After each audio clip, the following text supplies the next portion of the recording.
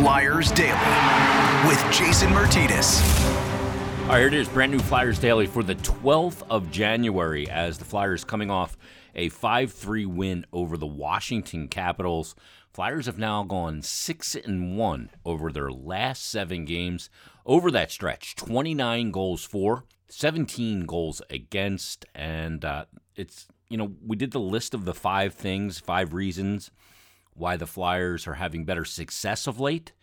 One of the big reasons was obviously quality of competition, but they've stepped up in class of competition. You know, Washington comes into that game last night with a record of 12-3-3 since December 1st and a 7-game win streak. And the Flyers go out there and they take care of business against Washington. They get a 5-3 win coming off the win over Toronto. Yeah, there was Arizona. Yeah, there was Anaheim and San Jose. Los Angeles, the Kings, pretty good team. But right now, a lot of confidence with the group and not only putting themselves in positions to win games, but not having those gaffes that kind of pull defeat from the jaws of victory, and they're finding ways to close out games as well. They didn't like giving up the 2 goals in the third period to get Washington back within a goal before the Flyers got the empty netter and Travis Konecny's hat trick, but they found a way to get it done. They found a way to get a win. Multi-point performance yet again from Travis Konecny. I mean, I don't know how many times you say, I think it's his 15th multi-point game of the season. He's got the 3 goals, the hat trick. He gets an even strength goal. He gets yet another shorthanded goal. And you're going to hear Torts talk about that particular play and the 3 players that had a very important read to make that shorthanded goal happen in that rush opportunity on the 2-on-1 with Scott Laughton. So TK picks up the hat trick. Owen Tippett gets a goal and an assist in the game. I thought he was excellent in the game. Scott Laughton, another great game from Sarge as well, a goal and 2 assists. You'll hear from him in just a moment, but all said and done, a 5-3 victory for the Flyers. Laughton opened up the scoring on the power play. You'll hear him talk about that as well. Never played power play in the NHL. Going back to his days in junior and playing for Oshawa. But he picks up the power play goal. D'Angelo and Tippett pick up the assist. Garnet Hathaway then scored late in the period, 19:06. So they give up a goal in the final minute. You hate to do that. Ties the game at 1. But they answer just 21 seconds later. TK picks up his first goal of the game. Great feed from down below the goal line behind the net from Joel Farabee. Konecny's actually surrounded by 3 Caps players, but none of them are tying up his hands or his stick for some reason unbeknownst to me. So Flyers go into the break up 2-1, then no goals in the second period, tight hockey game, 5:31 into the third period. It's Owen Tippett. What a shot that was. Wow. Right-hand shot down the right side and just absolutely fools Darcy Kemper. And James Van Riemsdyk picks up the assist, puts the Flyers up 3-1. Then the shorthanded goal by Travis Konecny at 7:28 puts him up 4-1. Then Marcus Johansson scored on a turnover by Ivan Provorov. TJ Oshie scored, and it's a 4-3 game. Oh, no. 14:42. 5 minutes and change left. But at 19:47, into the empty net goes Travis Konecny, picks up the hat trick, his 24th goal of the season. Scott Laughton picks up the assist. 5-3 final between the Flyers and the Washington Capitals. They'll be back at it coming up on Saturday. Home and home. They'll head to D.C. and take on the Caps Saturday night. I had a chance after the game to catch up with Flyers forward Scott Laughton, and here is that conversation. Scott Laughton joining us here post-game. Sarge, talk about the vibe around your team right now. I mean, you guys have won now 6 of 7, and to use the line from Shawshank Redemption, Andy Dufresne had to crawl through 500 yards of shit to get to this point, and you guys did as well. Yeah, it's been a good stretch for us since Christmas break. I think we're playing with the puck a lot more in the offensive zone, and I think that helps. We're making some plays coming together here, and lines are rolling. So I don't want to give up those 2 in the third there, but we close out the game, we find a way, and guys are battling. So excited to go on the road here and try and continue this play. A lot of the players have mentioned, and for the coaching staff mentioned as well, a change in the neutral zone seems to have changed a lot for you guys. What's the biggest difference? Yeah, I think we're moving our feet more. We're going after their defensemen. Our D are pressing up, and it's tough to play against, I think. And we're less in between of plays and making it harder on them to get the puck through the neutral zone. So that's a good team over there that makes plays through the neutral zone. I thought we did a good job coming through the middle. couple plays you'd like to have back, but at the end of the day, 2 points is 2 points, and we got to keep rolling. You got a goal and 2 assists in this game, 3 points. Travis Konecny with a hat trick as well. First of all, your production on the power play, it's been something that you've been missing from your career. It's got to feel pretty good. Yeah, didn't play on the power play. It's hard to produce. It's hard to produce when you're not out there. Hard to produce, but no, I've been lucky enough to get an opportunity here, and I'm just trying to roll with it. Kind of tried to walk there and bring back the Oshawa days of playing the point there. So I got to continue to play the right way and make some plays and make the most of my opportunity and try and stick around on the power play, because it's always nice getting those puck touches. When you and TK are out there on the PK, you're thinking offense, especially when you guys get in on the rush, and boy, the confidence between the two of you on the PK has got to be sky high. Yeah, Provy did a great job of pressing up there in the defensive zone, shot it off me. I actually was lucky enough to bounce right in my feet, made a little slip pass to TK, and he did the rest. So love penalty killing with him. He's got a lot of energy, and he's a really smart player, so we got to continue that. Last thing for you, how's this feel right now? Yeah, it feels good. I think we got to continue to go here. We put ourselves behind the 8 ball here, and I don't think you can ever get too high or too low in this league. It's a tough league to win in, and we got to enjoy it for tonight and get back at it tomorrow. Sarge, great job tonight. Thanks for doing this. Thanks. Scott Laughton joining us right off the ice after the win, and Laught's locked in, deadly serious in that conversation. A lot of times after a game, after a win, I can get Laught's a little loose, but not on this occasion. He is locked in right now, and the team is locked in as well. And we thank him for joining us. And before we get to Torts here and his post-game availability, I have a bunch of Twitter questions. I'm going to probably get to most of these tomorrow. But Michael Sable sent me this tweet, Michael Sable 14, and he said, at Jason Mert, is Torts too critical of TK? The guy just had a hat trick. I don't blow his head up, but geesh, the guy is going to make mistakes. I'm one for tough love, but give the guy some credit. And I tweeted Michael back and I said, you've got to watch the entire press conference, because Torts, at multiple occasions in this press conference, is incredibly complimentary of Travis Konecny. And the part he's talking about is Torts says something to the effect that TK makes a lot of mistakes. Now, I think Michael is taking that quote and that quote only, but not what surrounded it. But what he's saying is, yeah, TK makes some mistakes on the ice, but he doesn't let it bother him and prevent him from being aggressive.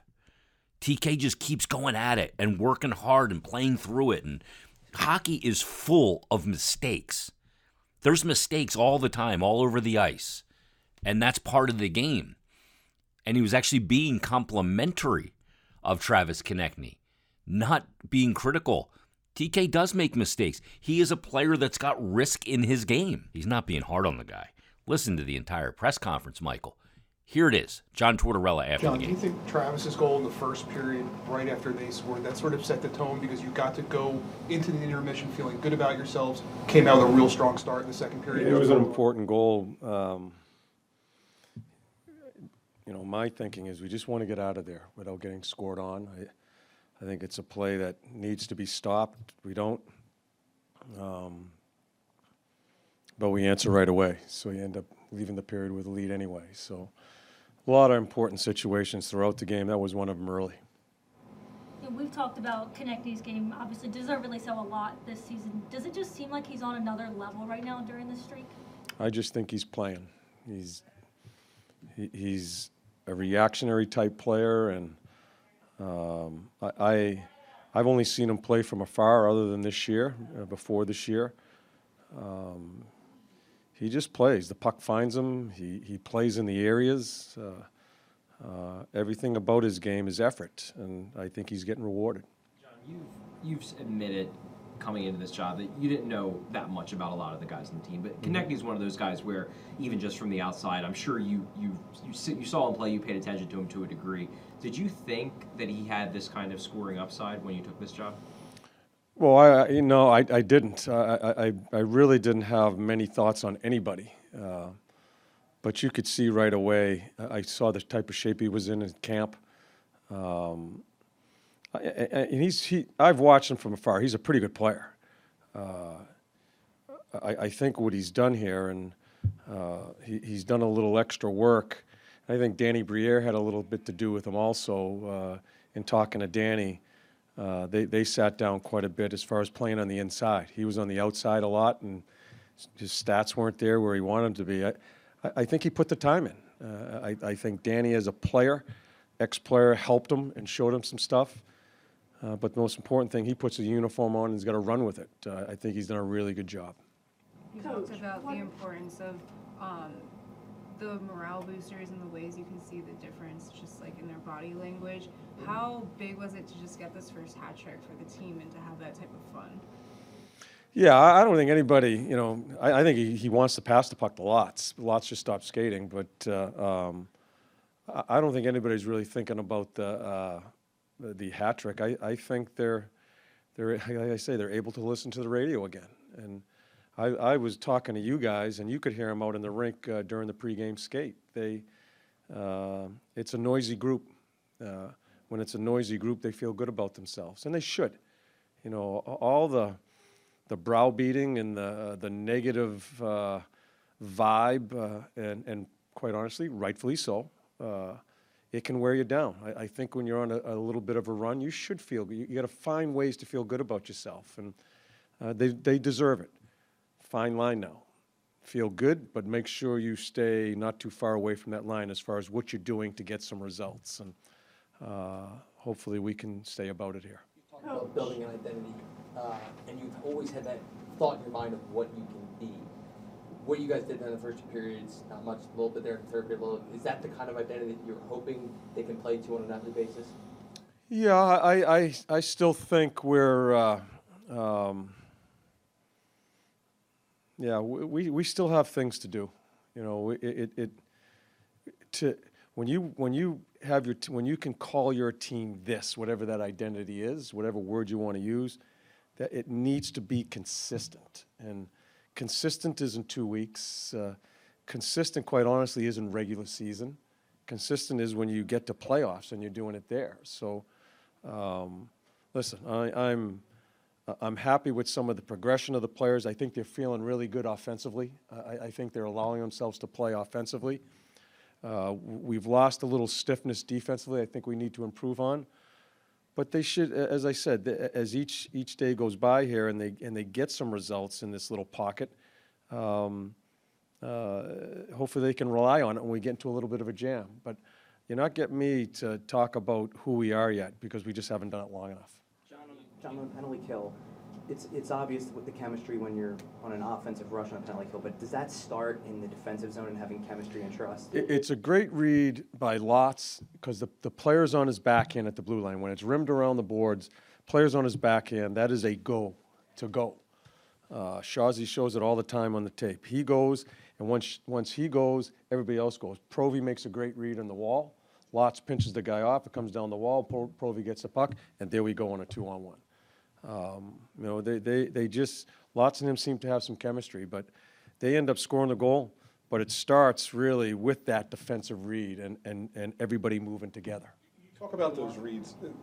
The team seems like it's really anticipates well when they're confident. Do you think that that's kind of Every athlete does. When things are, when you're getting some puck luck and you're getting some success, especially the offensive guys, it just seems to come easier to you.